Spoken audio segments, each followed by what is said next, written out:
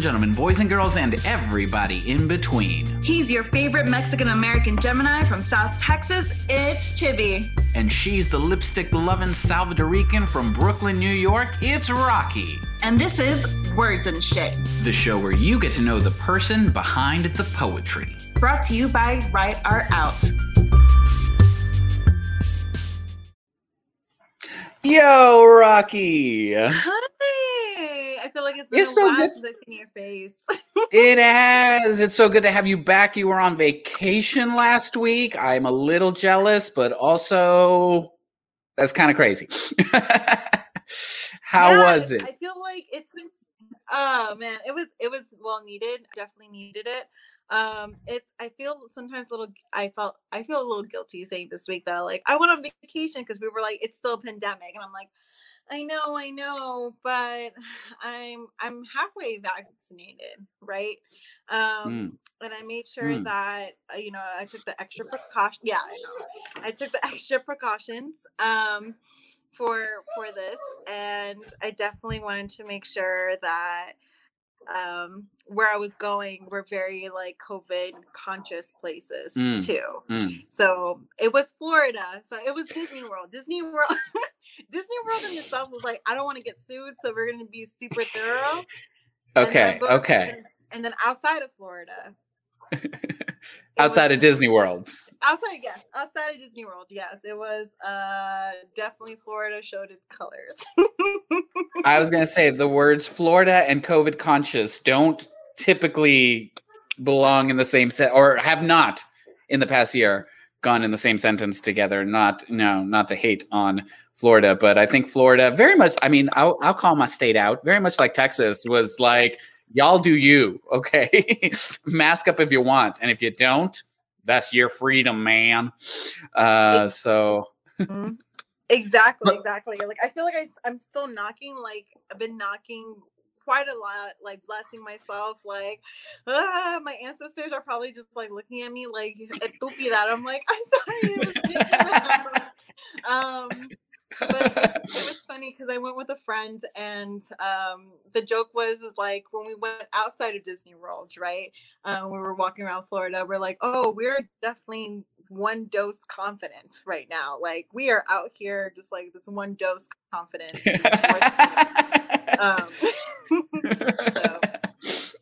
Clarity in the comments says it is their freedom, and she's so pretty. Aw, Rocky got that wing liner going on today. I love it.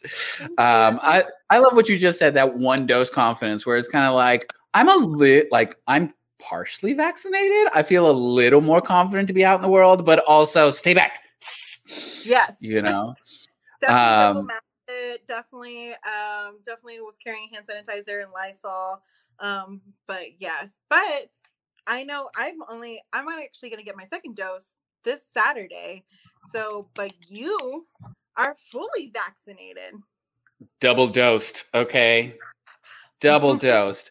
And I can definitely say it definitely has brought the anxiety down more than anything. We haven't really changed anything that we're doing over here, at all. Like we still are not going out to places. I think we're going to go get crawfish tomorrow. And that's the first time we're going to go out to eat somewhere in over a year. But even then, I feel like we're going to like grab our crawfish and then like run as far away from everyone as possible. Like we're not going out. If we have friends over, it's still back patio, outdoors. But it has definitely lowered the anxiety and has allowed us, like my parents who are in their more mature ages, need help around the house and things like that. So we feel more confident, like going and spending time with them, and things like that, because they're also vaccinated. So it's like, okay, we're now in a safe bubble. And it's just one of those things where like the anxiety goes down, and then it also allows us to start to do things that feel like they're normal, even if we're still wearing masks and like doing all sorts of things. But like the whole getting vaccinated thing is such an important part, especially for people that, do like their living depends on them being in front of other people, being around other people. Because the pandemic has really taken a toll on the performing artist segment of society, for lack of a better term, right? And so like these vaccines like we need to start handing out vaccines like dollar bills at a strip club, okay? Just like everywhere. Yeah. I know over here in New York, they just allowed the 16 and above this week for everyone to get, 16 and above can get vaccinated. And I was looking at, I think it was TikTok, where it's just like these, because the level before it was 30-year-olds and up, right? And so all these like young 20-year-olds or like 28-year-olds and 29-year-olds were like, oh, look at me, I was in the 16 and plus category. Like, so youthful, right?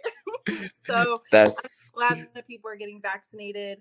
I think everybody has some, initial hesitation around it, but it's a step to getting normal, and especially for those who were affected by it with their work and their performance wise. So yeah, and for everybody that's watching in the chat, like, I mean, we're not going to open a political, commentary on the pros and cons of vaccines, but if you've been vaccinated, celebrate that shit. We want to know.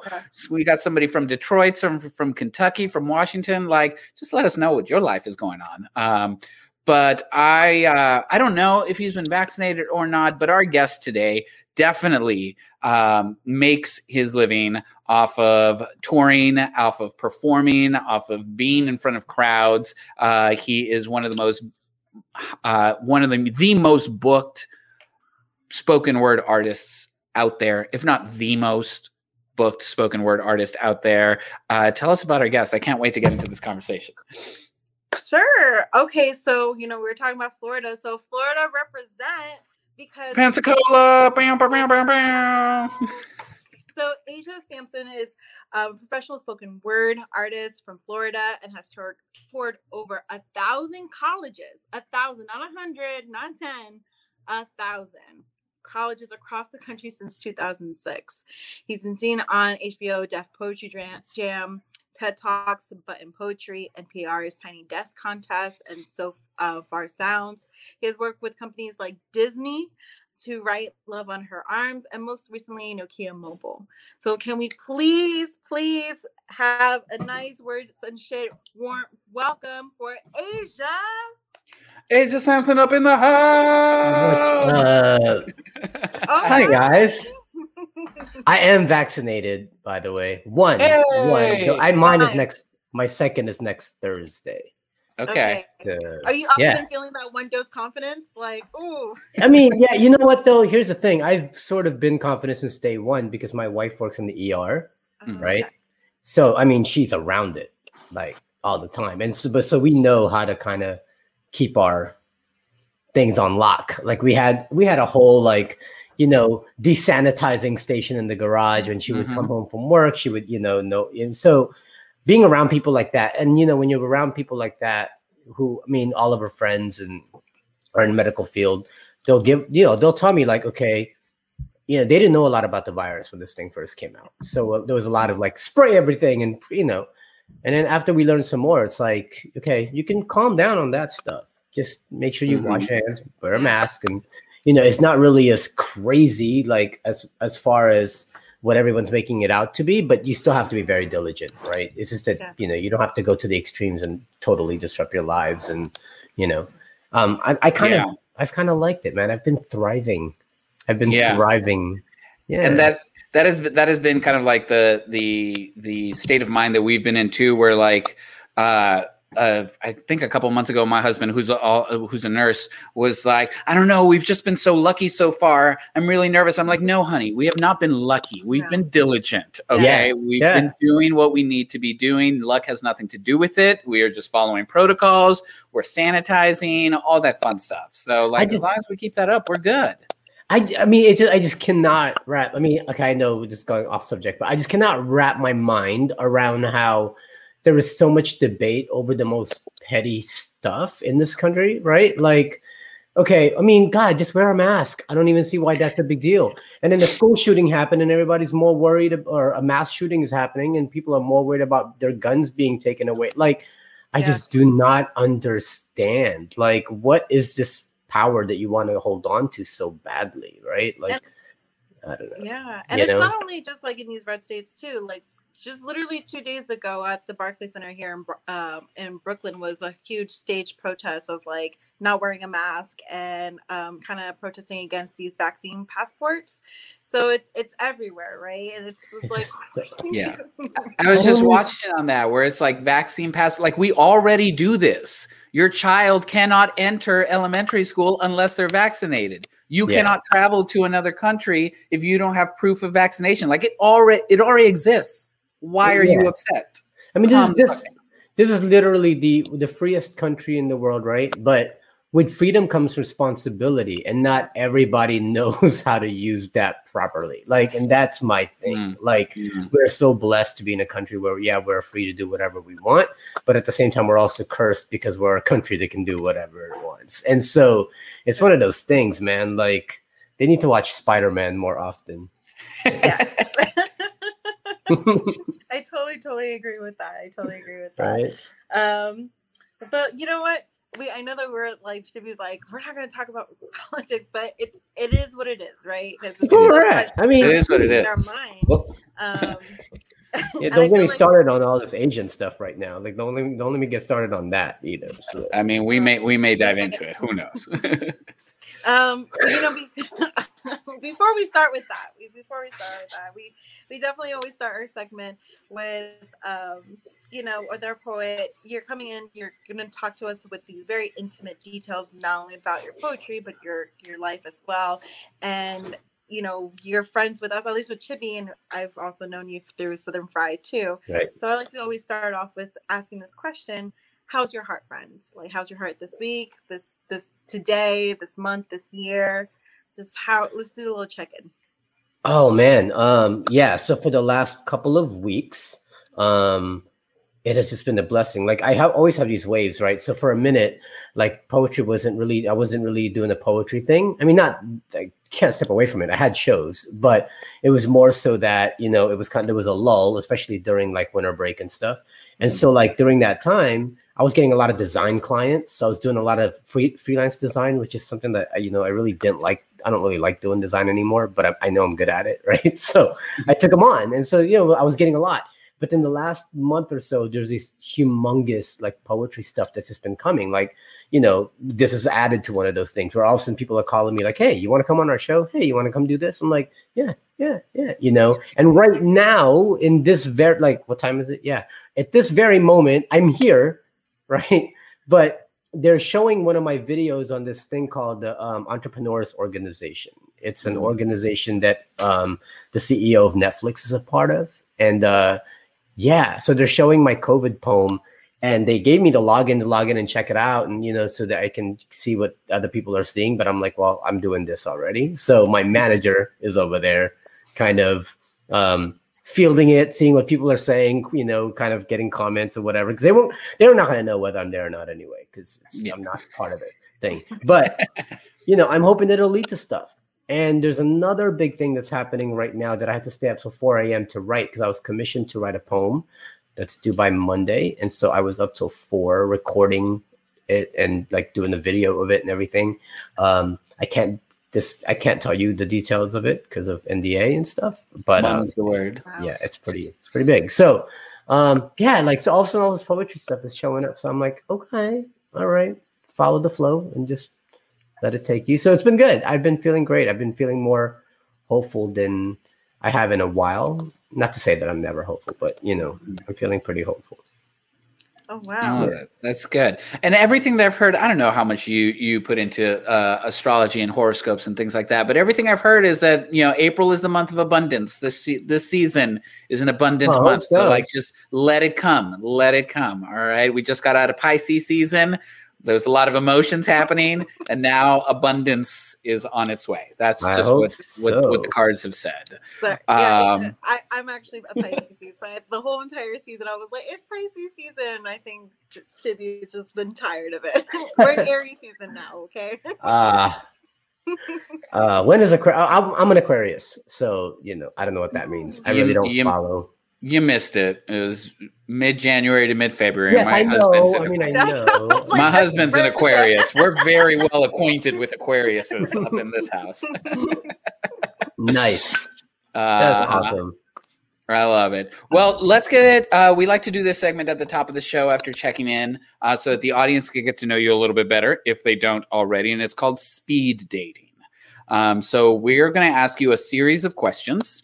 Feel free to answer them as concisely or as in-depth as you feel is necessary to answer the question. Okay? Oh, all right. So, first question. What is the best poetry slam team you've ever been on? Oh, that I've ever been on. Last year, 2019, because we took third in Southern Fried. And really, it didn't matter if we won Southern Fried. It was the fact that I met Chibi. Like, what an experience that was. God, I was like, this guy who like has piercings under his mouth. Like, thank you everybody for coming to our show. All right, we're done. No, well, yeah, I say that. I mean, the close second would be Minora Team, because we had won with Southern Fried back in 2006. But 2019, just because it was Tessica's last year, you know, it was the last time, her last biggest slam, and then she passed away like months later. So being on that team was just fun because we had rookies and we had vets, and so the rookies just had a great time. And then we were able to bring back a title to the city, which they haven't sent a slam team since 2004. So the fact that we were able to bring a championship back here is pretty awesome. So to me, that was my favorite right now. Cool. Burn beautiful. It was a lit team. We were in a bout together. Like, I know y'all were fire. It was fun. It was fun. Oh, damn. All right. Okay, so my next question. So for those who do not follow you, you post a lot about your son. And I think right now I'm just like, I love when we have our poets come in and they talk about their family. So please tell me your favorite thing about your son. Okay, so I mean, there's a lot. I mean, we had a lot of, and you're gonna hear it and probably in my poetry later. I'm just gonna tell you a story of how I got to, how we got to him. But we were not even we didn't think we could have kids, and we've tried since then after him, and we still haven't been able to. So he's an only child. There were some things about him that that popped up, like he has ADHD. He was born with neurofibromatosis, that type of stuff. So every day is like an adventure, man. But he's free spirited that way, but he's also very sensitive, right? And so that's my favorite. But it can also be the thing that like frustrates us a lot, because my wife and I were just literally last night talking about like, my God, because he'll get so emotional over stuff that are not even a big deal. Like he'll really fixate on it. And it's hard to like, kind of harness those things. So yeah. So my favorite thing about him is that he has that personality, like hands down, but it takes a lot of patience. It's taken a lot of patience, and it's sad because he'll come home and he'll say like, no one wanted to play with me at school. They said I was annoying. And that's because he's hyperactive. He's hyperactive. I know it, and so that, breaks my heart because it's like you're trying to make friends and everyone else who doesn't understand what you're going through is kind of annoyed by you. And, and so it breaks my heart. But at the same time, it's like, you know what? You'll grow into your own, you'll be special, man. And that usually produces some of the most brilliant people. Anyway. It really does. It really does. And, that's the thing we were talking about. Like, hey, look, it's like this right now. But, some of these guys who are, who do have ADHD and everything like that, when they get fixated on something and he'll find that, like, there's no stopping the guy. So I think that's one of my favorite things is, about him is that he is who he is. So I heard a podcast, and this will blow your mind. Like he said, you need to grieve the child that you wanted and start embracing the child you have. Wow. Yeah. Got me too. What do you mean you don't know why? It's because you're a Pisces, you and your emotions. I don't even have kids. You don't have kids, yeah. You have to grieve the child you wanted and start embracing the child you have. That's so valid. That is so valid. That by itself. That's it. Send tweet. That's it. Well, thank you so much for coming to our show. That's it. We just do that all night. Okay, next question. We've hung out a couple of times when I was in Florida. You took me to eat at a couple of places. Yeah, you're like the food. opposite of vegetarian. I remember. I'm The like, complete opposite of vegetarian. Food. So my question, I ask this to everybody. This is my favorite question to ask. And some people have a very straightforward answer. Some people can't make a decision. What is your favorite dish? oh man, yeah, ribeye steak with, dude, that's easy for me, man. Ribeye steak with like potatoes and like just, yeah, like that would be like if we're talking one dish, or you're talking about a meal. But Like a dish. Yeah. Like no, that like could be considered like steak and potatoes, right? That's a dish. that's a dish. But are we talking? See, this is when my bougie comes out, right? Ah. Are we talking courses? Because I have that planned out, right? It can be we had somebody say my favorite dish is all appetizers. Like yeah, whatever the like appetizer listen, is. we're gonna start with like like firecracker shrimp, right? Start off with something like that. Then maybe like blue wedge salad, blue cheese wedge salad for like to begin your you wouldn't know. It's blue cheese on lettuce basically. Sounds Then delicious. Ignore ribeye with a baked potato and simple as that, right? Or like potatoes au gratin, some sort of potatoes and maybe like something green at least, right? And then but you pair that with like an old fashioned cocktail, right? And then you finish. I'm telling you, and then you finish with like a cheesecake, with like a cordial, like a coffee with Baileys or something. That's my that would be my like. All right, I'm dying tomorrow, so I'm gonna eat tonight. But I also like simple shit. I like simple stuff. I like Filipino food. You know, like I love Filipino food, and so I'll eat that like on a daily. It's fine. But that is a meal. And on that note, thank you for coming. I'm going to Ruth Chris's. Good night. For real. For real. Can we go? Let's rock, man. I'm so down for a cruise. I feel Ruth like I Chris missed right an now. opportunity. I shouldn't have gone to Disney. I should have just gone to your house. Just like, hello. Well, I'm going to Disney tomorrow. Hey, Whoa. for work or for pleasure? We're surprising Eris and a couple of other kids. They don't know we're all going, so we're all going to Disney tomorrow. Should be interesting. So It's actually expensive. pretty good. It's good. No, we've been. I mean, we're from Florida. We've been.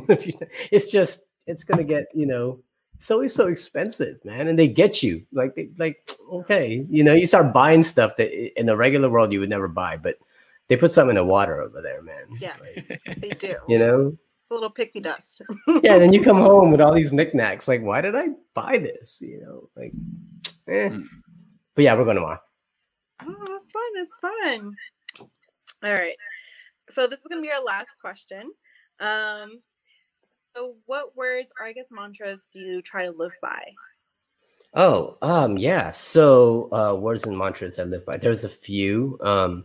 But the one that I think that strikes out to me the most right now, that I use constantly all the time is it's actually a Bible phrase, which especially nowadays, and it's I actually have it stamped on one of these. It's John 16:33, which is in this world you will have trouble, but take heart, for I've overcome the world. So I think about that a lot, especially now, because it's and I'm not a super religious, like Bible toting quoting guy. I'm not. It's just that really just sticks out to me a lot, especially for hope. And you have to. I have to try to believe that there's a bigger power out there. Otherwise, I just fall into despair. Like this is how messed up it is, and then we die, and just nothing happens. Yeah, I don't know. I don't know if I could live like that, man. But yeah.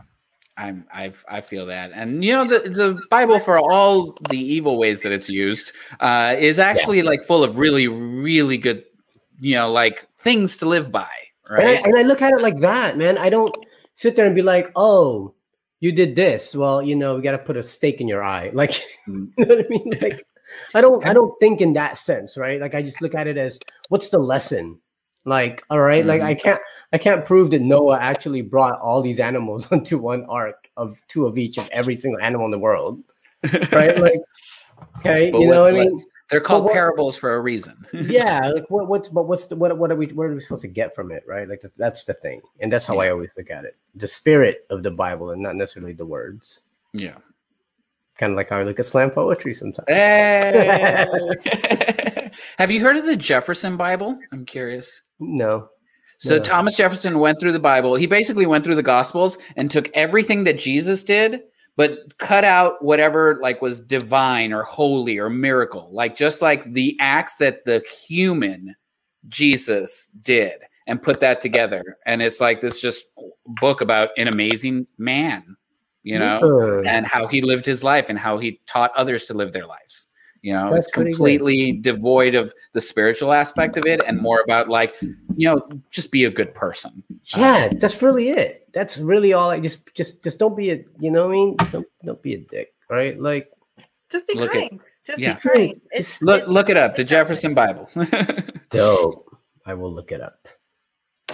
Chibi always provides all these gems. You know, I went to college and shit. And all right. I think that's basically our last question. So thank you so much for definitely coming in and just doing this speed dating portion with us. So I think we can go straight into your feature. So before that, cool. Audience, please use the comment section. Definitely, if you hear something that you like, just kind of give your little virtual snaps, claps. Say, oh my God, that was amazing. Oh my God, I got pregnant by that poet. I don't know. Like, you just got virtually. I don't know. People just like be writing random stuff. So go ahead, write what you've been like saying. Yeah, enjoy the feature, and then we'll be right back.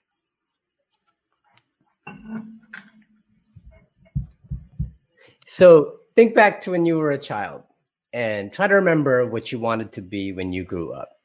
You remember? Cool. Want to know what I wanted to be? I wanted to be a heart surgeon / architect / painter / ninja.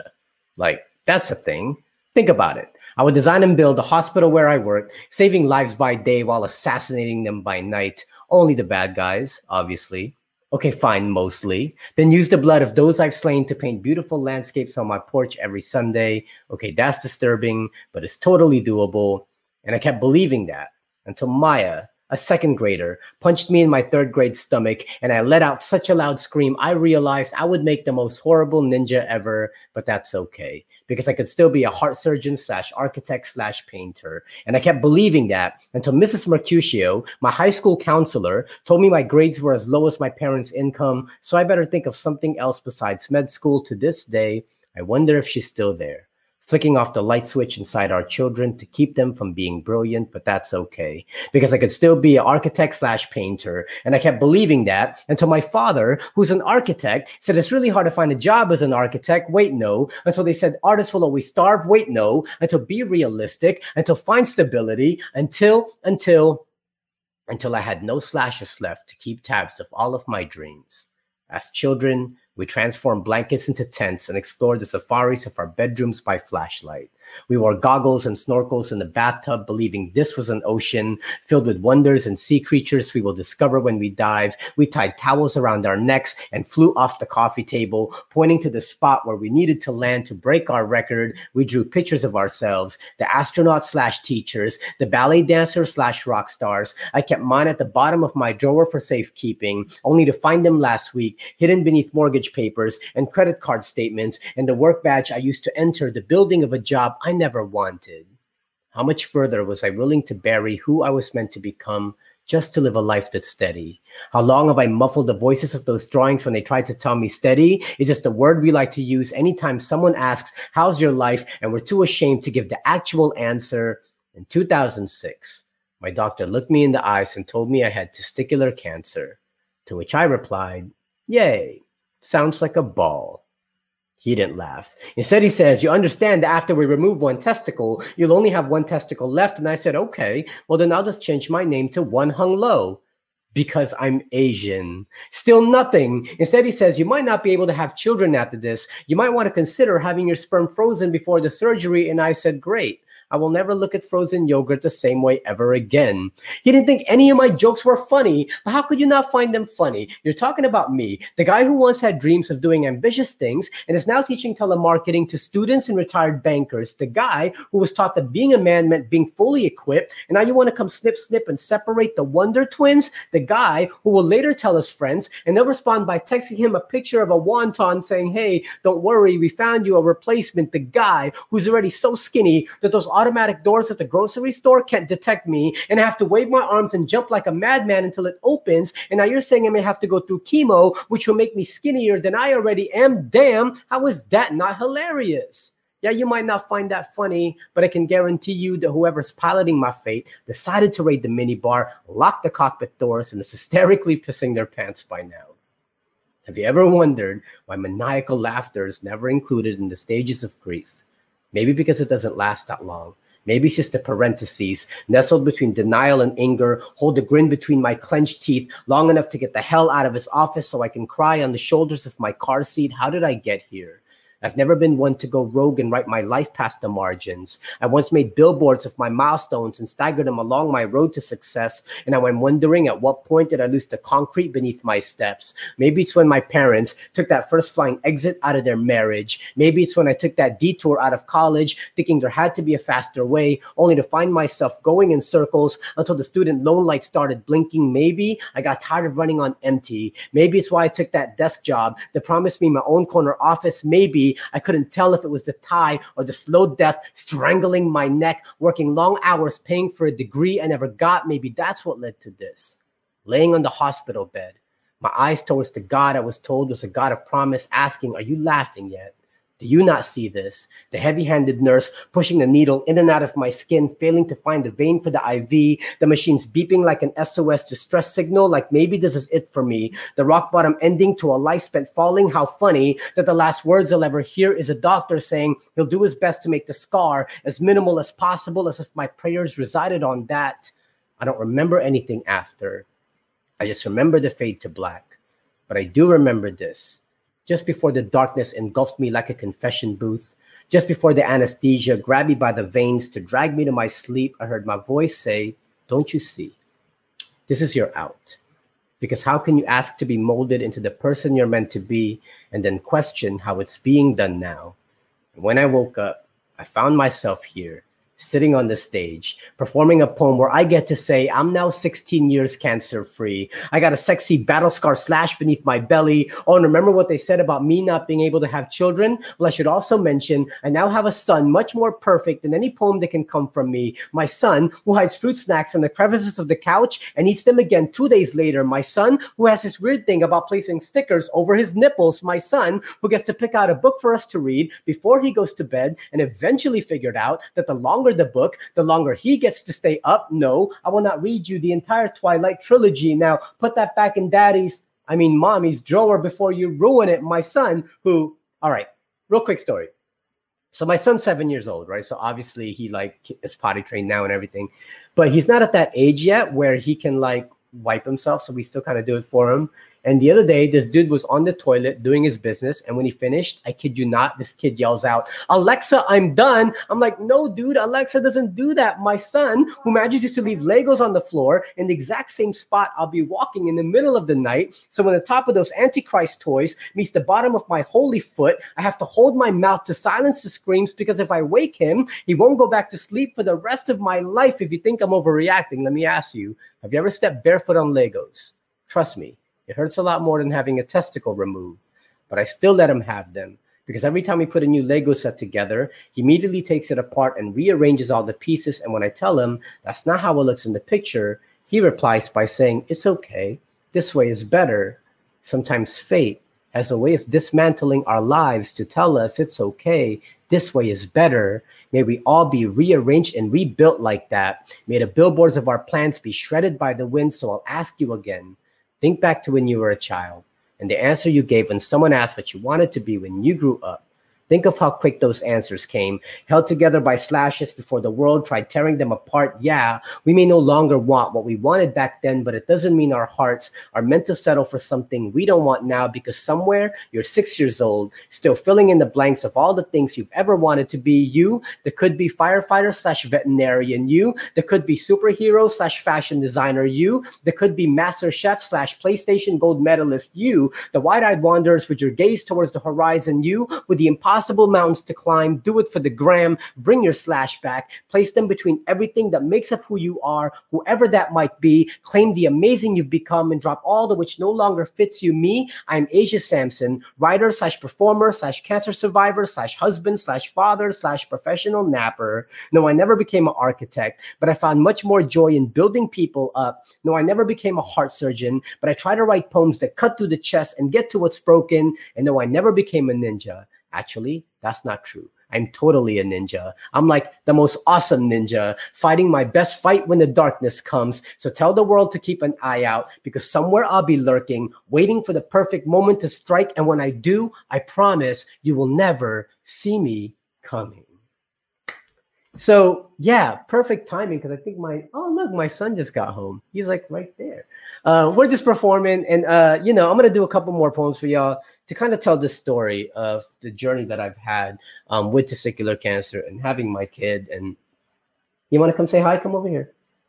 He just got back from Taekwondo, so he likes to come and say hi. So say hi to everyone. Hi.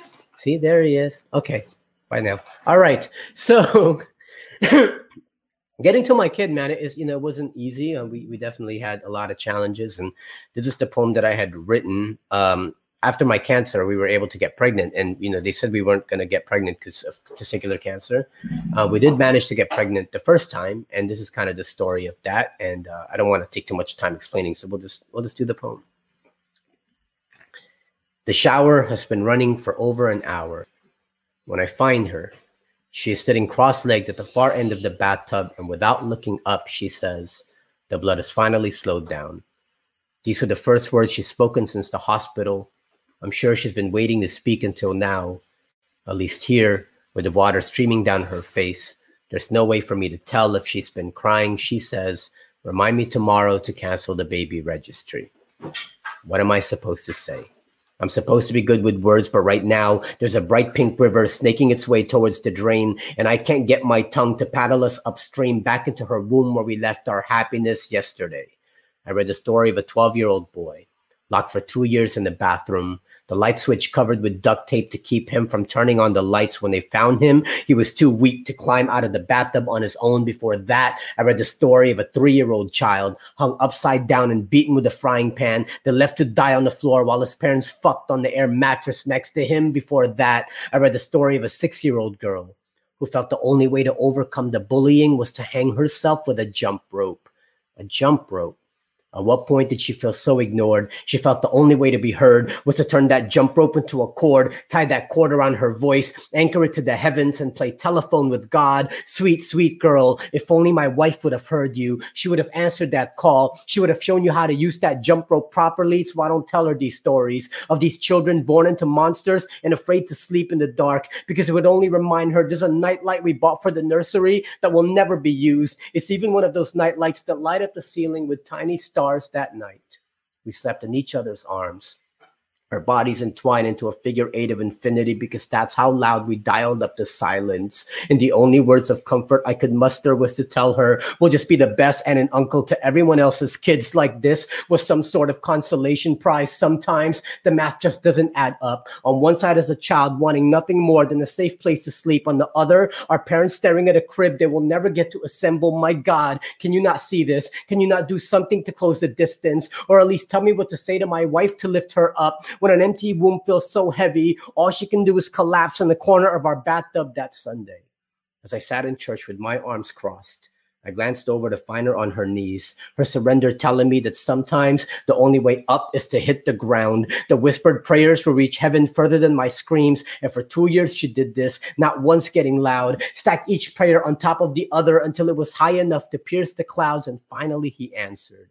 His cross appearing in the window of that positive pregnancy test, and now I am bent over the same bathtub I found her years before, giving our 2-year-old son a bath.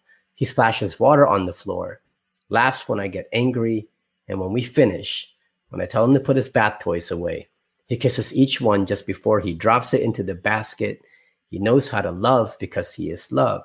He knows how to love because he is loved.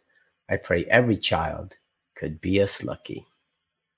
All right, so that was the second poem. And then just to round it all out is the poem that I wrote for my son. You know, they asked me, what is my favorite thing about him? You know, and, you know, like I mentioned, he was born with neurofibromatosis. It's a genetic condition. For the most part, there's nothing wrong. Nothing will happen to you with NF. But there are some delays. You know, you get, you know, learning delays, physical delays. In fact, he didn't start walking till he was almost 2 years old. He didn't learn how to jump till he was like 3.5. And just last week, now he's 7. He just finally learned how to ride his bike because he couldn't get the muscle movement, but now he's learning. So like, it's awesome. But there are definitely some other delays, ADHD, that type of thing. The rare case, the rarest case of NF is when they start to get a lot of tumors, and they get so many tumors sometimes that if you've ever seen pictures of people where they have so many bubbles on their faces and it looks like it's melting, that is a sign, you know, like that's like the worst case. Well, unfortunately, he doesn't have that. Like, it's not something that, you know, he got. So how they knew he had NF was because he had all these like birthmarks all over his body, just like dots everywhere. And when he started school, he was in kindergarten, started kindergarten. I remember putting a hoodie on him the first day of school because I was trying to hide the spots. And we got into a fight because he was like, you know, I don't want to wear that. Daddy, it's hot outside. And I'm like, no, just wear it. And he was like, no, I don't want to wear it. And, you know, it's Florida. It's like 98 degrees. And then I realized that, like, what am I doing? Like, why am I putting my insecurities on him, thinking that they're going to make fun of him because he has all these spots all over him? And so that's how this poem came about. And I will end with this. And it's called Walking Constellation. It's one of my favorite poems. But yeah, every year, there are roughly 130 million babies and 150 billion stars born in the entire known universe. In a span of 9 years, my wife and I had 3 known miscarriages. All that to say, we spent a lot of time floating in the empty void of space, wondering why the numbers never stacked in our favor. When we finally caught the comet, the geneticist saw the 100 tiny birthmarks that freckled my son's entire body and told us this was a symptom of neurofibromatosis, a rare genetic condition that can cause benign tumors to grow in the brain, spinal cord, and nerves. At its worst, so many tumors can grow, we can sag his skin and make his face look like it's melting. And I'm wondering, how will I handle the tumors if they come? If I can't even stand to look at the birthmarks that are already there, fast forward 4 years. It's his first day of school and he's throwing a tantrum because I'm making him wear a hoodie in this 90-degree weather, but I can't tell him I'm trying to hide the spots. It's just I know too well people's tendency to be cruel, how they like to chop down trees just to make more handles to mount their axe, and I won't let him get whittled down by sharp tongues like that, watching them take from him and turn him into something that he's not until he slowly becomes the weapon that's turning on himself. I know too well that kind of self-hate, and right now I'm just doing my best to control the fate of what's meant to become of my son. So please just put this hoodie on because you can't yet see your birthmarks for what they truly are. But just then, while standing there naked, he held up his arms and said, "Daddy, they look like stars." Then pointing to the biggest one on his ribs, he said, "Daddy, this one looks like a spaceship. So forgive me for failing to compose myself when he started making up stories of the spaceship flying through the galaxy that is his body. Have I forgotten how much energy it takes to create a planet? Have I forgotten about the black hole that can suck the life out of an empty womb? Have I forgotten about the empty space that was left behind after the first time I dismantled the unused crib in our bedroom? How dare me think I know more about this universe than you do? How dare me forget all the stars that fizzled out before you came shining through? You were born, you are here, riddled with spots as proof you exist. It's why they call them birthmarks to begin with. So how lucky are we that you have more than most? Miracle boy, I know one day you might want to eclipse yourself into that hoodie to hide behind the moon as they stare and point. Well, let them stare and point the same way they stare and point at stars in wonder and awe. Remind them they are merely specks of dust in the vastness of your presence. And when the bullies come with their meteor shower of insults aiming to hit you at your core, swing your Milky Way arms to the bridge of their nose so they will always know, that you are the big bang your mother and I have been waiting for. You walking constellation, you light speed traveler, you rocket of hope. I've gone on with this metaphor for too long, I know, but every year There are roughly 130 million babies and 150 billion stars born in the entire known universe. All that to say, no matter how worse your condition becomes, we will always love you until infinity. You are our sun, our 1 in 150 billion. All right, that's my set, man. Thank you guys so much for indulging and all that stuff. And was that a laugh track? Is that a laugh track? It's so weird. So it's applause. It's applause. All right. Applause. Yeah. It just so happens they came home right as I'm like, as I'm like trying to do stuff. It's like weird. Okay, but here we are. That's the way it happens. My husband came home earlier in the set, and the dog started cooing. Wow. Yeah. Because no. I don't know if I have a dog or a pigeon, because she will be like. It's like, okay, I have a Wookiee. Okay, Asia. So, wow. Let's. Yes. I was like, anyway, you're gonna go jump in. We can't do like little statements about like, wow, this. You want to process? Yes. Oh my god. So I always make faces, and I saw my little voice, and I'm like, oh my god, it was great. Thank you so much for sharing. It was weird because I was seeing like comments pop up, and I didn't realize comments could pop up from like YouTube and stuff. And I was like, I got like, whoa, there's a comment. Oh, okay, yeah, yeah. So anyway. It's the virtual equivalent of people snapping in the audience and all of that. It's what we do what we can in this virtual world. Yeah, I'm actually kind of looking through some of the stuff now. It's pretty dope.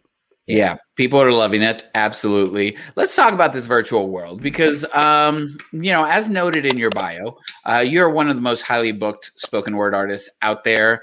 You tour for a living, but then last March, the entire world shut down.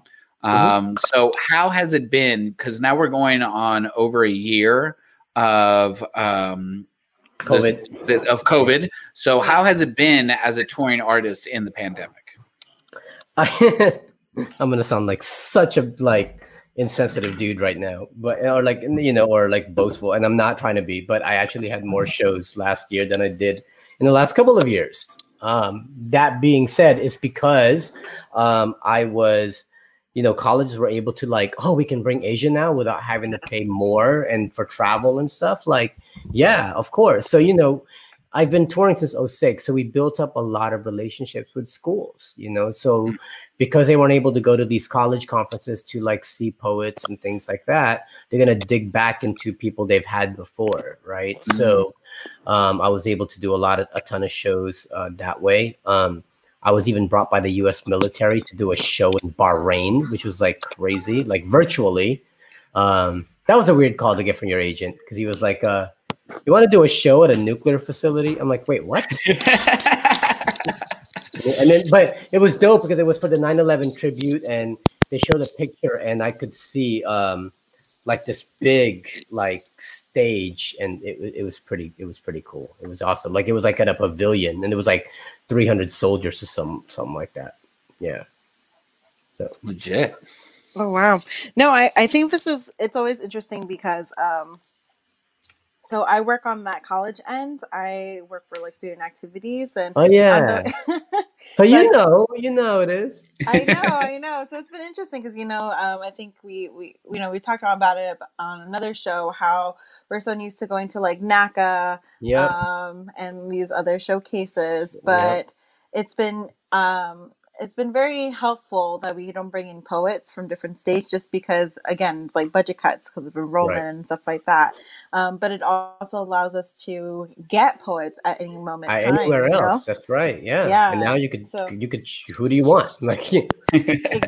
Exactly. So it's been very interesting too. And so I'm not surprised when you're saying that this is probably the most that you've been booked because it's just easier, more accessible. Right. Yeah. So yeah. So I mean, I'm definitely blessed for that. I mean, I'm definitely blessed that I was able to get that, and I was, because I know a lot of people lost a ton of shows, and I feel for them, and I was scared too.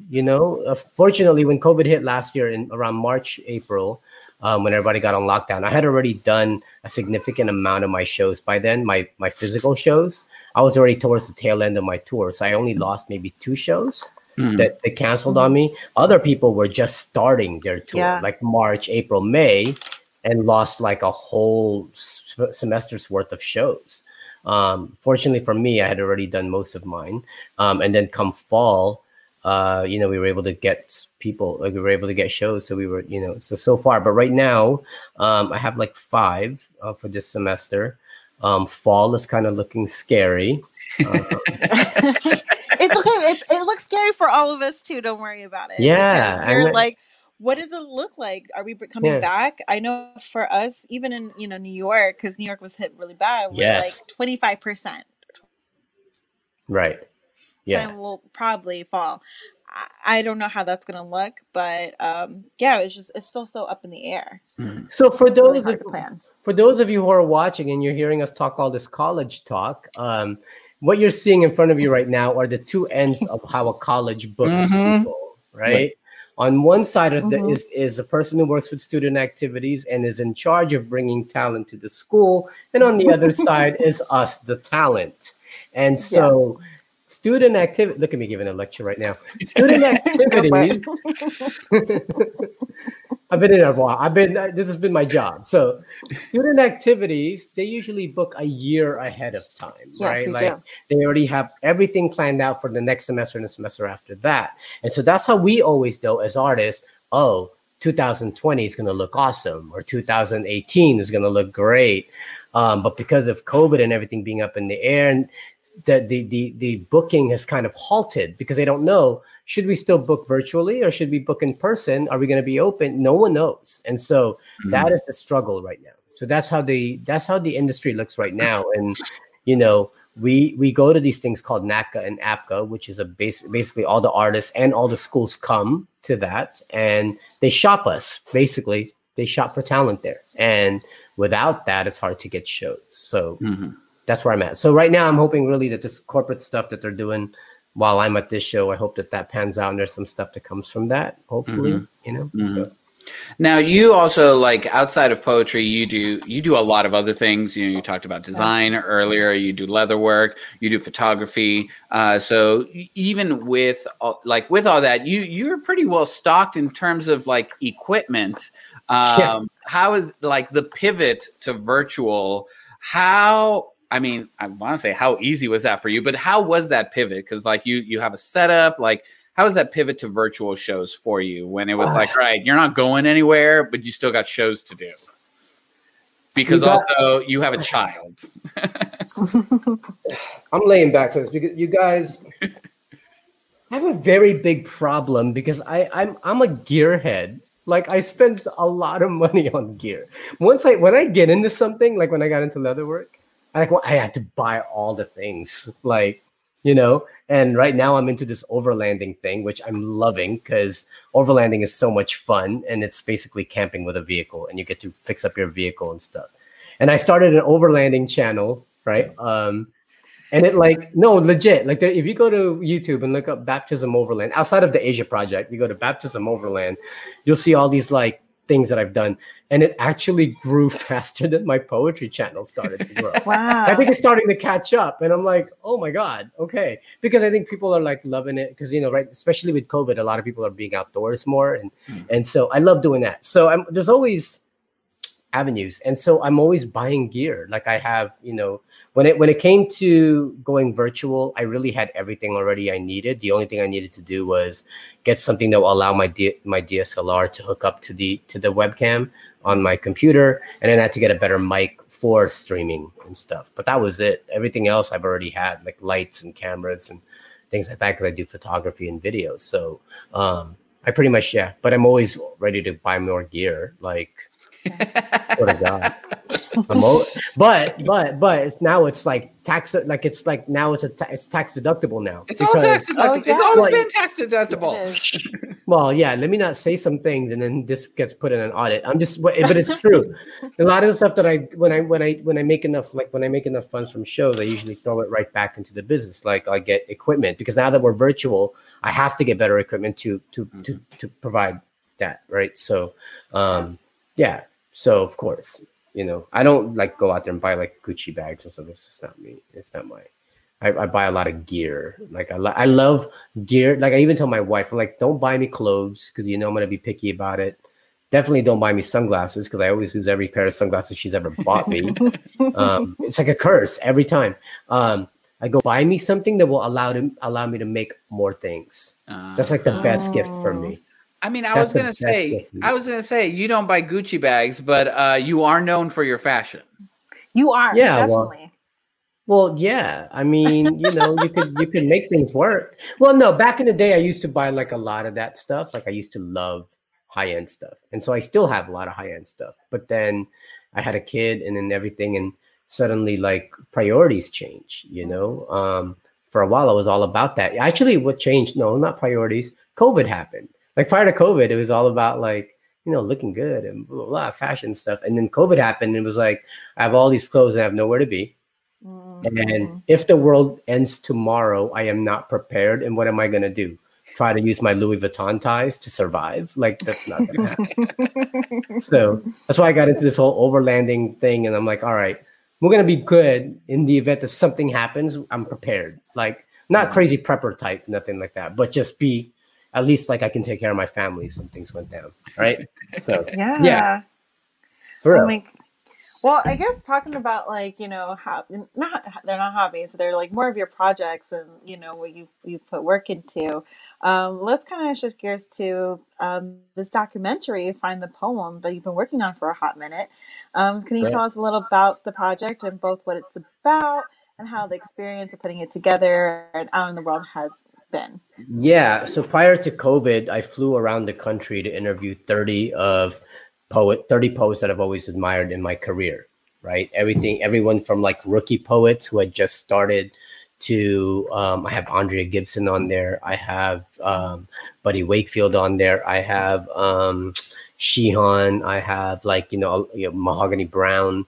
I have Jive Poetic. I have all these guys on there. And so I went around, interviewed them, and I compiled it into a documentary. And I'm still in the middle of editing. Like, honestly, I'm still like, I can't cut it down. Like for a minute when I first edited it, it was 4 hours long. I'm like, this is like the Infinity Wars of poetry.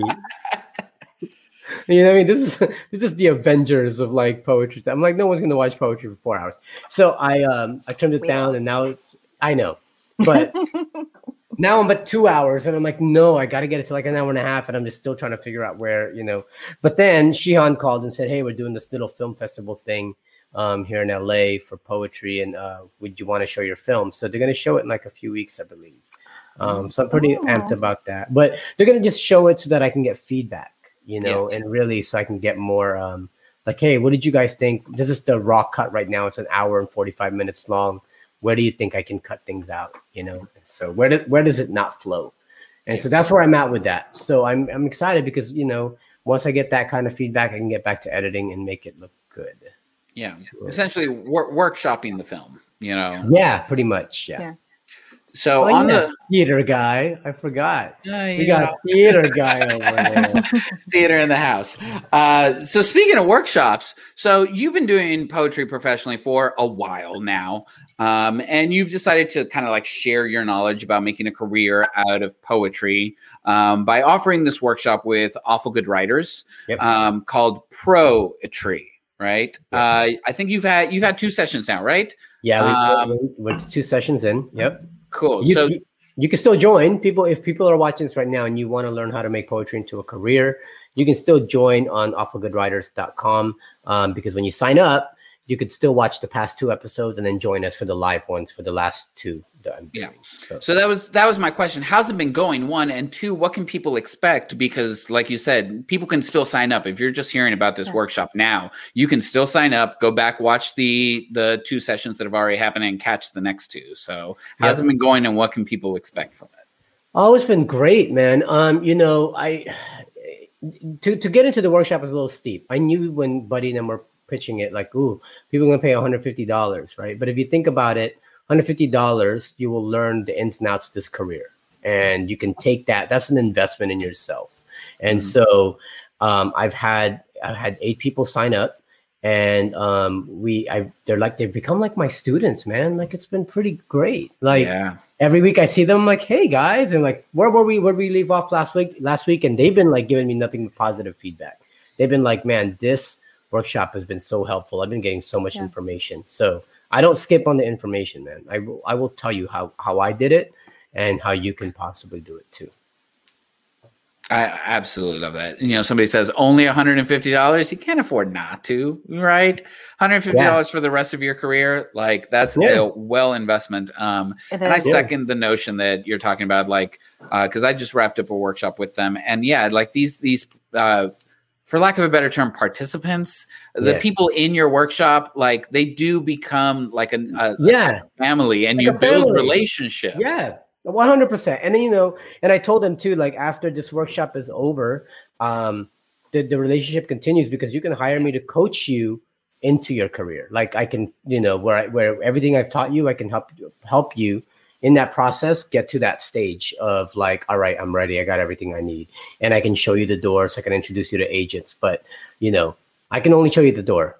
Like I'm not going to build your career for you, but I will give you all the tools and resources and things like that. Because I think that well, one, karma, right? Like if I don't help others and I'm being like this with what I have, then, you know, it's going to come back to me later, right? I mean, Chibi, I brought you into the college market. I'm gonna, right? Like, you know, I saw Chibi, I'm like, Chibi, you can do so well in college. And I introduced him to agents. He's with my agency now. The agency that represents me represents Chibi. And I'm not saying I take credit for that, but just because I'm like, Chibi, this is the door. You want it or not? And Chibi's like, I'll walk in. And here we are, right? I believe in I think that we can all share. I mean, there's so many colleges, man. Like people act like I'm going to do all of them and no one else can. Like, come on, dude. Like I can't be at all the college. There's so many. It's not a zero sum. And we can all make money, man. We can all do big things if we just stop getting in each other's way. You know? Yeah, definitely. I feel like we are always, you know, you have to not compete, right? It's just we need to like build each other up, and we still want to see everyone kind of eat, right? We just like want you to eat.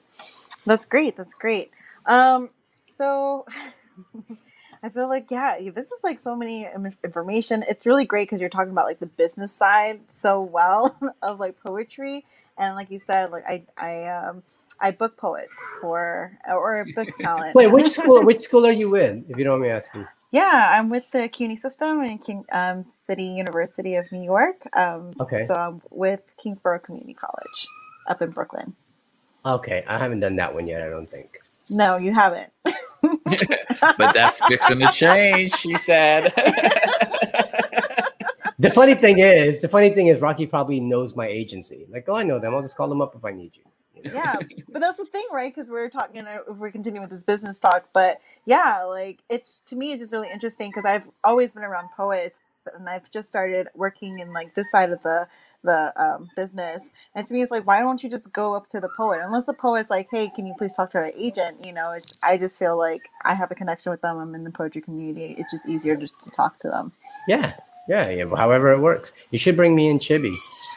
I already brought Chibi. She already, I've been to Kingsborough. If all of us went, then we can all do like that. Top it up. That'd be good. Asia and I are a good double feature. They have this gorgeous room where it's just floor to ceiling windows looking out into the Atlantic Ocean. It's dope. That's where you perform. Yeah, we have a lighthouse, so it's been really nice. It's nice. Yeah. Well, here we have floor to ceiling floors, so it's actually pretty cool. That's where I usually perform. Floor to ceiling floors, right? Floor to ceiling floors, a ring light, a nice little, DSLR camera, and a bookshelf in the back. Yeah. We got a cute question in the comments section. Macho wants to know, what's one piece of advice you'd give to aspiring poets? You know what? What's one? No, I'm not going to do one. I actually write tenets, right? I write poetry tenets. Like these are this is my code, my own personal code when I'm writing poems, right? And I'll tell you them easily. Number one, write what you know, right? Because so many times when you watch people do spoken word, or they'll watch like Button or Right About Now, suddenly everybody's writing what became like viral, and everybody wants to write that kind of poem. And like if I were to write about police brutality, being an Asian guy who's never experienced police brutality, then I'm not really doing that injustice, right? And then there's going to be people who's going to know more about it than I do, and then they're going to debate me, and before you know it, I'm out of my league, right? I would rather just tell personal stories about what I go through, because you can't debate personal stories. You can come to me all day and tell me why I'm wrong about my views, but you can't tell me that, you know, my wife didn't have a miscarriage. You know what I mean? So I'd rather tell stories and let the audience figure out what it is that they got from that. So number one is write what you know. Number two, take it all the way. When you go through something traumatic, when you go through something that you want to, that might make a good poem, you have two choices. You can write it or you don't write it, right? No one is forcing you to write it, and you shouldn't be mentored by somebody who tells you to write out your traumas just so that you can get like viral or get points on a slam, right? You get a coach like that, you walk away ASAP, because there's been coaches that way that were teaching kids to do that, and that irked me. But if you did go through something traumatic, you can choose, write about it or don't write about it. The moment, though, that you decide to write about it, the moment you say, I'm going to commit myself to this poem because I'm ready for it, then don't sidestep around what you're trying to talk about. Take it there. Take it all the way, because that's the only way you can actually get everything out that you need to get out about that subject, right? That's the only way you'll heal too, is getting it all out. If you decide I'm going to talk about the time I was sexually abused, but you kind of pussyfooting around the subject a little bit, I mean, then you've wasted an opportunity to really talk about it, because you made the decision to write about it. You wasted the opportunity to really talk about it because you were afraid. So if you're afraid, then, it's kind of like the moment you decide to jump off of a plane, then now you have no choice but to pull that parachute, or you're going to die. So, and that's the second thing. And the third thing is make it hurt. Whatever you're writing, make it hurt. That's the only way you're going to heal. Make sure that when you're reading it yourself, you can see it and you can feel it. And if you take yourself there, if you allow yourself to take it there, you'll find so much catharsis in poetry. Yeah. So that's it. That's my thing. No, I think those are great words of advice. I actually wanted to talk about specifically your poetry. Your poetry has always been vulnerable and honest about your life and its trials. And, I think some poets, like you said, they want to bring attention to these very vulnerable issues, but they don't go all the way in detail about it, or share like personal experience within their writing. And I just want to know, like, why allow the audience to receive those intimate glances into your life like that? Right. I'm very transparent when it comes to that stuff, because I also know that we have to understand that we are not the only ones to go through these type of things, as much as it hurts us. And so sometimes if my pain can become somebody else's healing and lets them know they're not alone, then that makes whatever I just went through worth it. I mean, I hate to say worth it, right? Like, I lost my sister. Like my sister passed away when she was 29. I wrote a poem about it. I would give it all back. I would give back the poem. I would give back whoever it moved just to have her back. But because I can't do that, it happened, then, then my journey to healing from that, if I can share that journey with others who are also grieving, then it made her death, at least her death wasn't in vain. So I've always kind of looked at things that way, right? Like being open and vulnerable. I've always lived with this thing where like, I just want to die with someone had witnessed my life. I think that's all we want, man. I think as poets, especially, we just want an audience. And when we say an audience, it could just be your family. It could be someone. That's why we need someone to witness our lives with us. Whether that's 3,000 people or just the people in your house. No one wants to die alone and unforgotten, Yeah. I forgot. Yeah. Words dropping. Dropping words. Speaking of no, but I mean, it's It's true All right, to yourself. It's true to your work. Like you've always been very vulnerable, very honest about your experiences, and I don't think this interview would have gone any other way because then it wouldn't be you, and that's the whole point, right? Well, now that we did the words part, let's do the talking shit part then. Yeah. All right, let's talk some shit. What was the worst poetry team you were ever? No, I'm kidding. I'm kidding.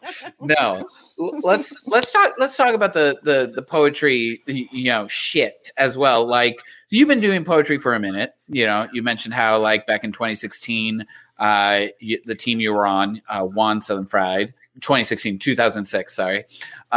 You were on Def Poetry Jam. You've been doing this for a hot minute, but you're only now working on releasing your first book of poetry. Because books weren't a thing then. That was my question. One, why till now? And two, what's that project looking like? All right. So the thing is, because before I had these bigger ambitions for my first book. A lot of times when you want to give birth to the first thing, you really don't want to just give birth to it right away because you want to make it perfect. And then you realize, what am I doing? Just do it. You know what I mean? So I had this goal of making a photography coffee table book that has my poems and my photography in it. Right. But to produce such a book, it's $20 a book, which means I would have to sell it for $30.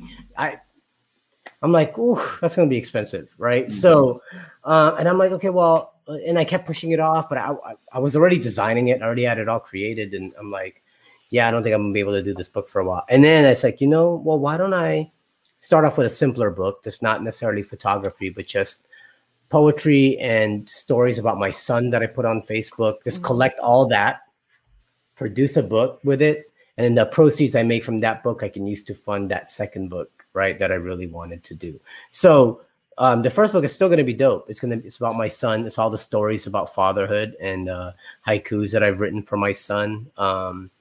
Haiku stories on Facebook and even poems that I wrote for him. Yeah, for example, go for it. For example, this haiku: you think he needs pills because he can't sit still. Maybe you're just boring. I like that. Oh my goodness. If I had a sound machine, right, here's where the bomb sound. Or a triangle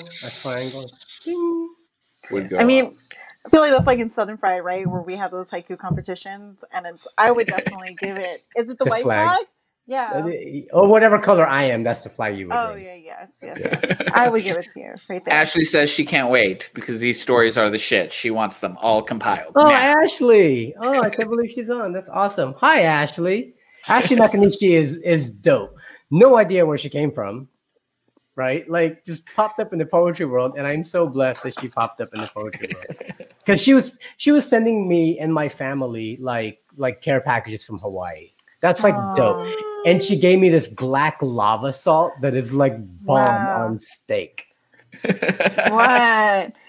Wow, that's some next level. It's black lava salt, right? It's salt from the lava rocks and stuff.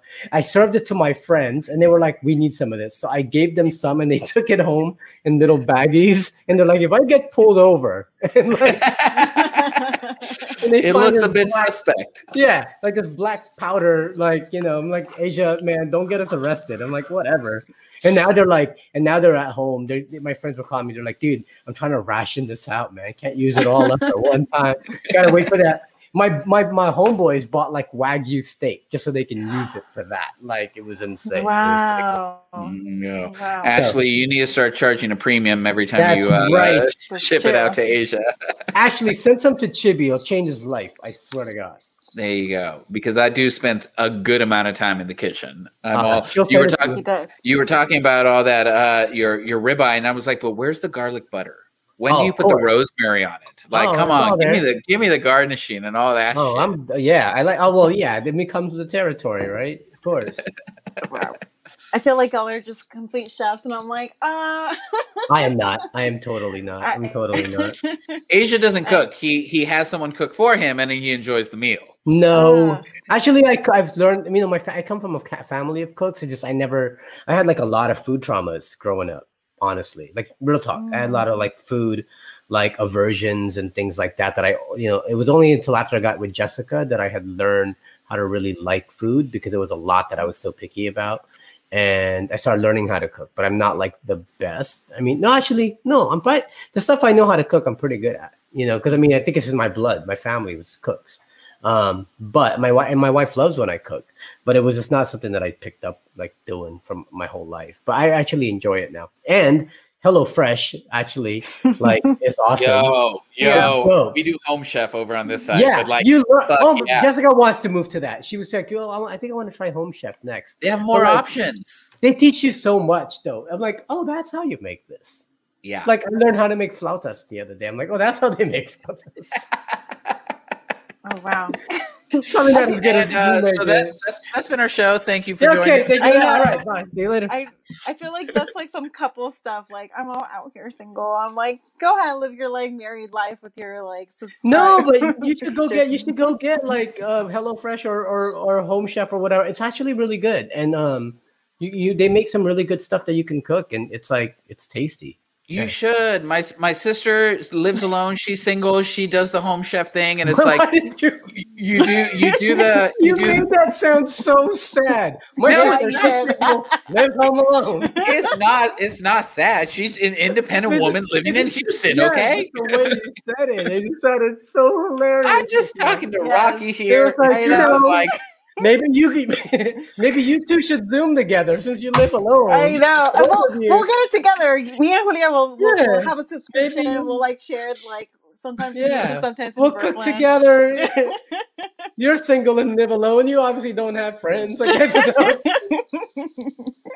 I'm sorry, kid. Oh man. Well, that was our show. Yeah.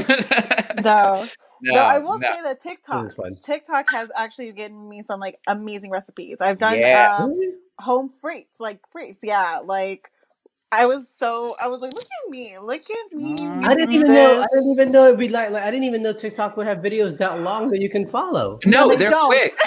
They're quick. So you gotta watch it a few times and write down. I got this creamy avocado salsa recipe off of TikTok the other day. You gotta watch it a few times. Jot it. I watch a lot of TikTok videos, but I've not yet jumped on the TikTok bandwagon and made my own videos. It doesn't make sense to me, but I enjoy the dogs. There's a lot of hilarious stuff on there. Yeah, I think that's what it is, dude. Yes. Like, I never got into Vine either. And I'm just like, you know what? I'd rather just create stories, like on YouTube, especially now. I'm creating a lot of stories and media stuff. I like enjoy it. Like, like I can create something, like it's fun to watch. I don't know. Yeah, I don't know. Maybe one day, who knows? But I feel like I'd be too old to do TikTok. It'd be weird, I think, like the youth really do kind of scare me on TikTok. Like they're so quick to like judge you so fast. And I'm like, oh, yeah. See, I don't know about all that. There's no need. There's no need. Yeah. So. I think how many more questions should be like 2 more questions? Yeah, I mean, I got one more on my list, but that's all I got. That's all I got left. But I think you got that one too. So like, yeah, go for it. I'm here, man. All right. I'm like, refill, bartender. I think we've talked a lot about how COVID has changed our lives. From TikTok, even right. TikTok blew up because we had, we were staying inside. And I think, we kind of alluded to it at the very beginning, but, as like an Asian American poet from like a red state, how have you situated yourself and your work in the specific moment in history, and how have you used these virtual spaces to really like, I guess, advocate, through poetry? I mean, this is the best time, and as far as technology is concerned, it's the best and the worst time too, right? Like I said before, like if you don't know how to be responsible with the power that you have, that's what's wrong. There's so much news and so much influx all the time, like from everywhere. Like you will hear about something the moment it happens. Within 5 seconds, you'll know about it too.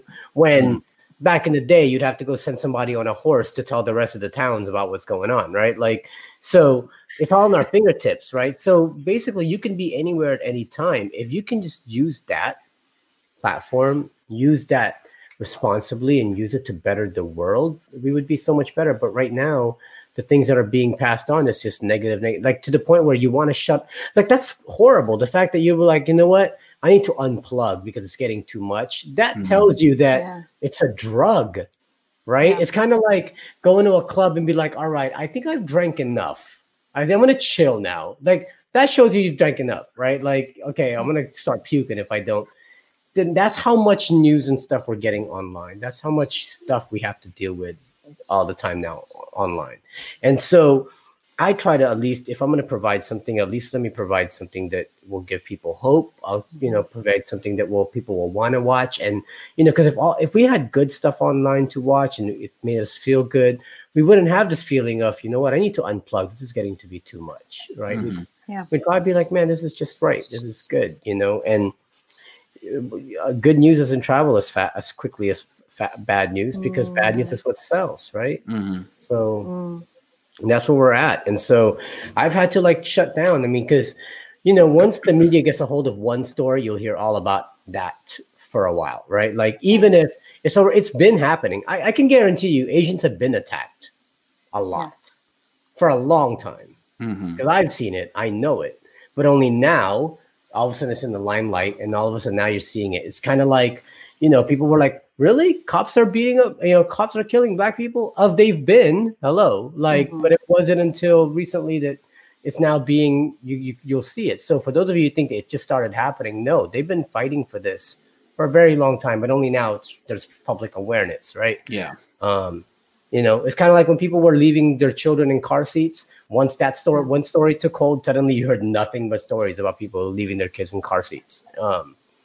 That's the world we're in. And so you have to adjust, you have to adapt and figure out a way to, I stopped trying to change the world, right? Like I was talking to someone and they're like, can't change the world, but you can change the little corner that you're in, That's been my goal now. It's just change the corner that I'm in. How am I with my family? How am I with my kid? How am I with my community? And that will reach out. If everybody could just change their own corner of the world, not try so hard to try to change the whole world, because it's Yeah, valid. It's self-care, and it's the little moments that we can provide for ourselves and for each other that end up making, kind of like the biggest difference, honestly. These small moments of joy, these small moments of hope. I'm trying to interpret this comment from the audience. One of these small moments that I have seen that you introduced me to was this notion of staccatos. Oh. Roberta says staccato for the Golden Girls. I don't know what that means. So she asks about staccato. So tell us, for those who don't know, what a staccato is, and just give us a good one.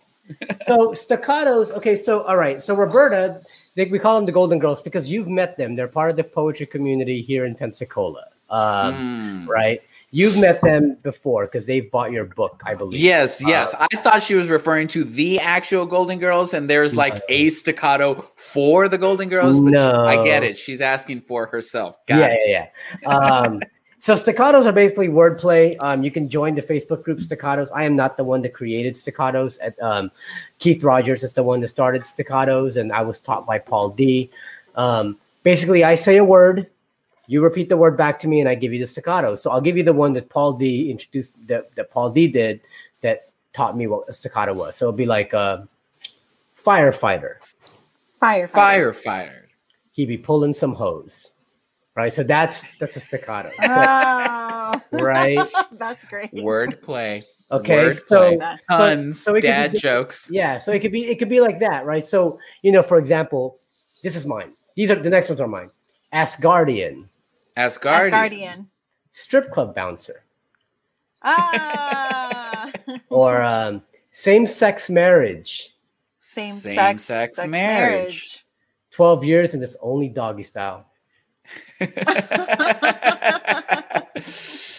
See, it's the little things in life. It can be horrible, but they're fun. Once you start hearing or seeing staccatos, you can't help but write staccatos yourself. Join the Facebook group. It's fine. This is called Staccato. Staccato. And because staccatos are so rooted in puns, it has quickly become one of my, because puns are the highest form of comedy. Okay. Yeah. I'm looking straight at the camera. I am so serious about this. Yo, dude. I mean, there's so pun to do. You know what I mean? Like, yeah. Hilarious. I just can't get enough of it. You know, sometimes I'm just pun to death. Yeah. That's so punny though. You're so funny. Yeah. Exactly. All right. I'm done with y'all. No, this has been a fantastic. I feel like this conversation went absolutely everywhere. We've talked about hearts and emotions. We've talked about the rawness of things. We talked about the professional side of poetry. We talked about bullshit in this world and happiness and cooking and joy and all of it. So I even brought some special guests. You know, you brought on your son. I was kind of waiting for your wife to like jump in and be like, "Hi," too. No, she doesn't. She's so introverted. It's not even funny. I think that's the balance, man. I think that's why we work. It's like, man, if we both were like attention getters, no, that's not gonna fly. It'd be all over. What's her star sign? We I don't know. So what is September 25th? I think it's I don't know if it's a Virgo or no, it's a Libra. It's after Virgo, Libra. It's Libra. See, balance. Okay, all right. Before we go into another tangent, Asia, thank you so much for spending this time with us. Could you please close us out with one more poem? Please. All right, I'm going to close out with my favorite poem, but a lot of people, I don't know if other people are feeling this poem as much as I am, but it's personal to me, and I think I wrote it after COVID when I learned that I used to want to be so famous, man. Like when I started poetry, I was like, I'm going to be famous one day. And then, cancer happened and I lost my sister and then, miscarriages. And then you realize, fame will come and go, man, but you hold on to the important things. You change the lives of the people that matter to you the most. And so that's kind of where this poem came from. And it's my personal favorite because a lot of my poems are about other people. And this one's actually for me. So. After my sister died, my siblings and I had this morbid joke about what we would want written on our tombstones. I told them I wanted mine to say, "Thank you for visiting. Now please stop standing on my nut." Not once, between the sick laughter in our teeth, did it occur to any of us. We don't write our own tombstones. Now, if the thought of that doesn't scare you, then clearly you haven't thought about the jury responsible for yours, our lovers, our family and friends, or God forbid, our children, because those fuckers have more evidence to judge us than anyone. And you're saying that doesn't scare you to death? You don't turn ghosts at the thought that there are people out there who could see right through you? Relax. No one is paying good money to the chisel to remind us you were kind of a dick. Even killers are buried and forgotten in unmarked graves. I am not afraid to be forgotten. I'm more afraid my grave will be a monument to a man I never actually became. This embellished lie planted above my casket, forever to hang over my head. But had you asked me back then, I would have said, carve me legend. Carve me saddled on my high horse. Carve all my accolades around the base. Might want a spring for the whole mausoleum to make it all fit, if you know what I'm saying. But I've since racked up too much mileage on this tongue from all the years spent running my mouth, and I've since found out that the choir that sings your praises can quickly become the choir that will tear down your pulpit for the materials to build your cross. I know I'm no Jesus. Most times, it's my own God complex that has even my loved ones staring me down with a handful of nails. I'm pretty sure they can't wait to hammer into my ankles if it'll keep me from constantly putting my foot in my mouth. Now, if I could just manage to mortician the ego out, then maybe my open casket won't look so grotesque. We all want to put our best face forward. It's just most times my best face forward has me turning my back to those responsible for collecting my bones. There's a reason resumes are not carved on tombstones. There's a reason my son can't quote a lick to any of my poems, but word for word recite every one of my bedtime stories that has made him laugh. I remind myself that to water where the grass grows. Because the worst blow anyone could deliver to a writer like me is a tombstone with something so cliche like loving husband and father, just to take up the space of having nothing else better to say. Nothing is worse than being forgotten, than being remembered but unforgiven.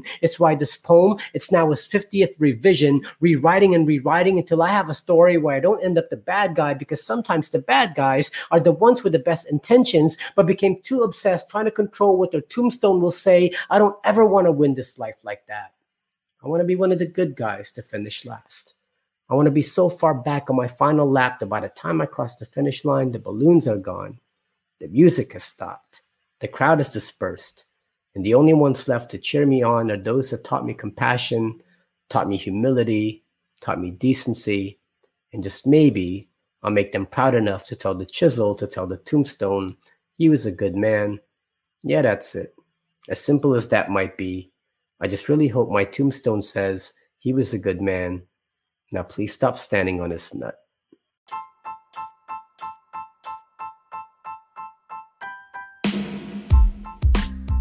Thank you guys so much for having me. This was one of the most fun interviews I've ever done in a long time. Great. I love that. We try. That's why it's called Words and Shit. Like we'll get into the words, we'll get heady, we'll talk about some shit, and then we'll just talk about some shit. Yeah. Yes. So, you guys are building a really good thing here. And continue with that, please. Thank you for spending this time with us. Absolutely, it's been a fantastic conversation and fantastic hearing your work. I know we have it displayed on the screen, but for anybody that's listening to the podcast after the live show, for anybody that's listening, could you please let them know where can people find you? Where can people find your work if they're interested in booking you? Like, where do people need to go? Just the Asia Project. That's the Asia Project. If you go to theasianproject.com, it's a website that sells bowls and noodles. Like, that's not me. I just don't want y'all to go there and be like, oh, that's his hustle. No, that's not. The Asia Project pretty much will lead you to everything. Like, you want to know my tour dates, you want to know who to get a hold of, you want to know, you want to watch videos, you want to buy merch, it's all on there. So go on there, it's the best way, or just reach out to me on all the social media platforms. I'm usually more on Instagram and Facebook. Twitter, not so much. Here and there I will, but I'm really a lot. I'm mostly on Instagram, YouTube, and Facebook. So yeah. Perfect. I know. I think that was like a wink for Cal. I was like, but I will wink. Asia Sampson coming to Kingsborough College near you. Well, wait. I think I did do Kingsborough College. I'm gonna check my files. I bet you I did in 2009 or something. Oh, I'm familiar. Well, it's been a while then. You can still come back. Yes, correct. Of course. There you go. Well, thank you so much for joining us, Asia. Thank you, guys. Again, a phenomenal conversation. Yes. Phenomenal work. Y'all show some love in the comments. Asia Sampson, everybody. Peace, y'all. Yay. Thank you. Oh, man. What a show. Oh, man. What an experience.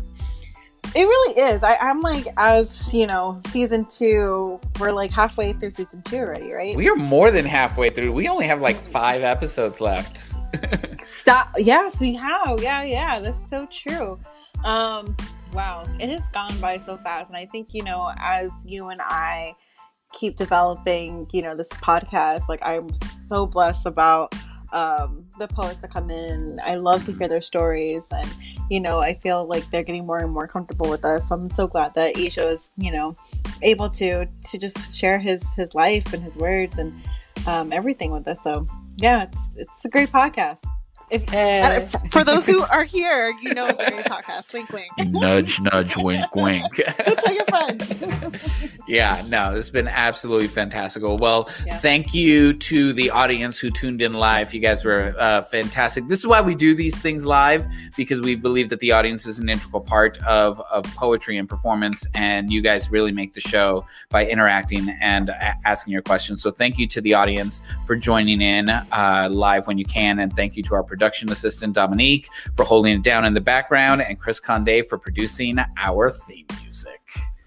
Yeah, and basically, if you tell your friends, right, really just go ahead, follow us on IG, follow us on Twitter at Words and Shh, right? You can see that right here, this little line. It tells you where to go follow us. Please follow us. Tell your friends, share our page and everything. And if this is your first time watching, or even if it isn't, you can always go back and catch past episodes on our YouTube channel, Words and Shit, our YouTube channel. Please like and subscribe on the YouTube channel so we can get the word out. Or if you prefer to just listen, because I'm a fan of podcasts. I like to put on a podcast and then get going in the kitchen, or listen to podcasts while I'm shopping for groceries. So if you prefer podcasts, this show is available wherever you get your podcasts. Tonight's broadcast will drop tomorrow morning, and it is out there. We are current, so go and find it there if you want to catch up on past episodes, or come back next week, because what's happening next week, Raquel? Yeah, if you come back, same time, same place, you're going to be here for our next feature. We have on Thursday, April 15th, we have Claude Cardona from San Antonio, Texas. So please come out. Claude is very brilliant poet. So don't miss it. And you'll be here with our cute faces, with our amazing voices. You're falling in love with us. It's cool. Yeah. Hopefully we'll see you next week. We got about 5 or 6 more episodes before we wrap up season 2. That means you've got all of season 1 to go back and catch up on. And then we'll be back in the summer for season 3. But we're not there yet. We're not there yet. Wait till you find out about how we're wrapping up season 2, y'all. That'll be happening soon. Until then, hopefully we'll see you next week. Until then, stay safe out there, yo. Stay safe, especially if you're in Florida. Wear a mask. Yes, but Mickey Mouse will just definitely keep you safe. All right. Bye. Good night. See you next week.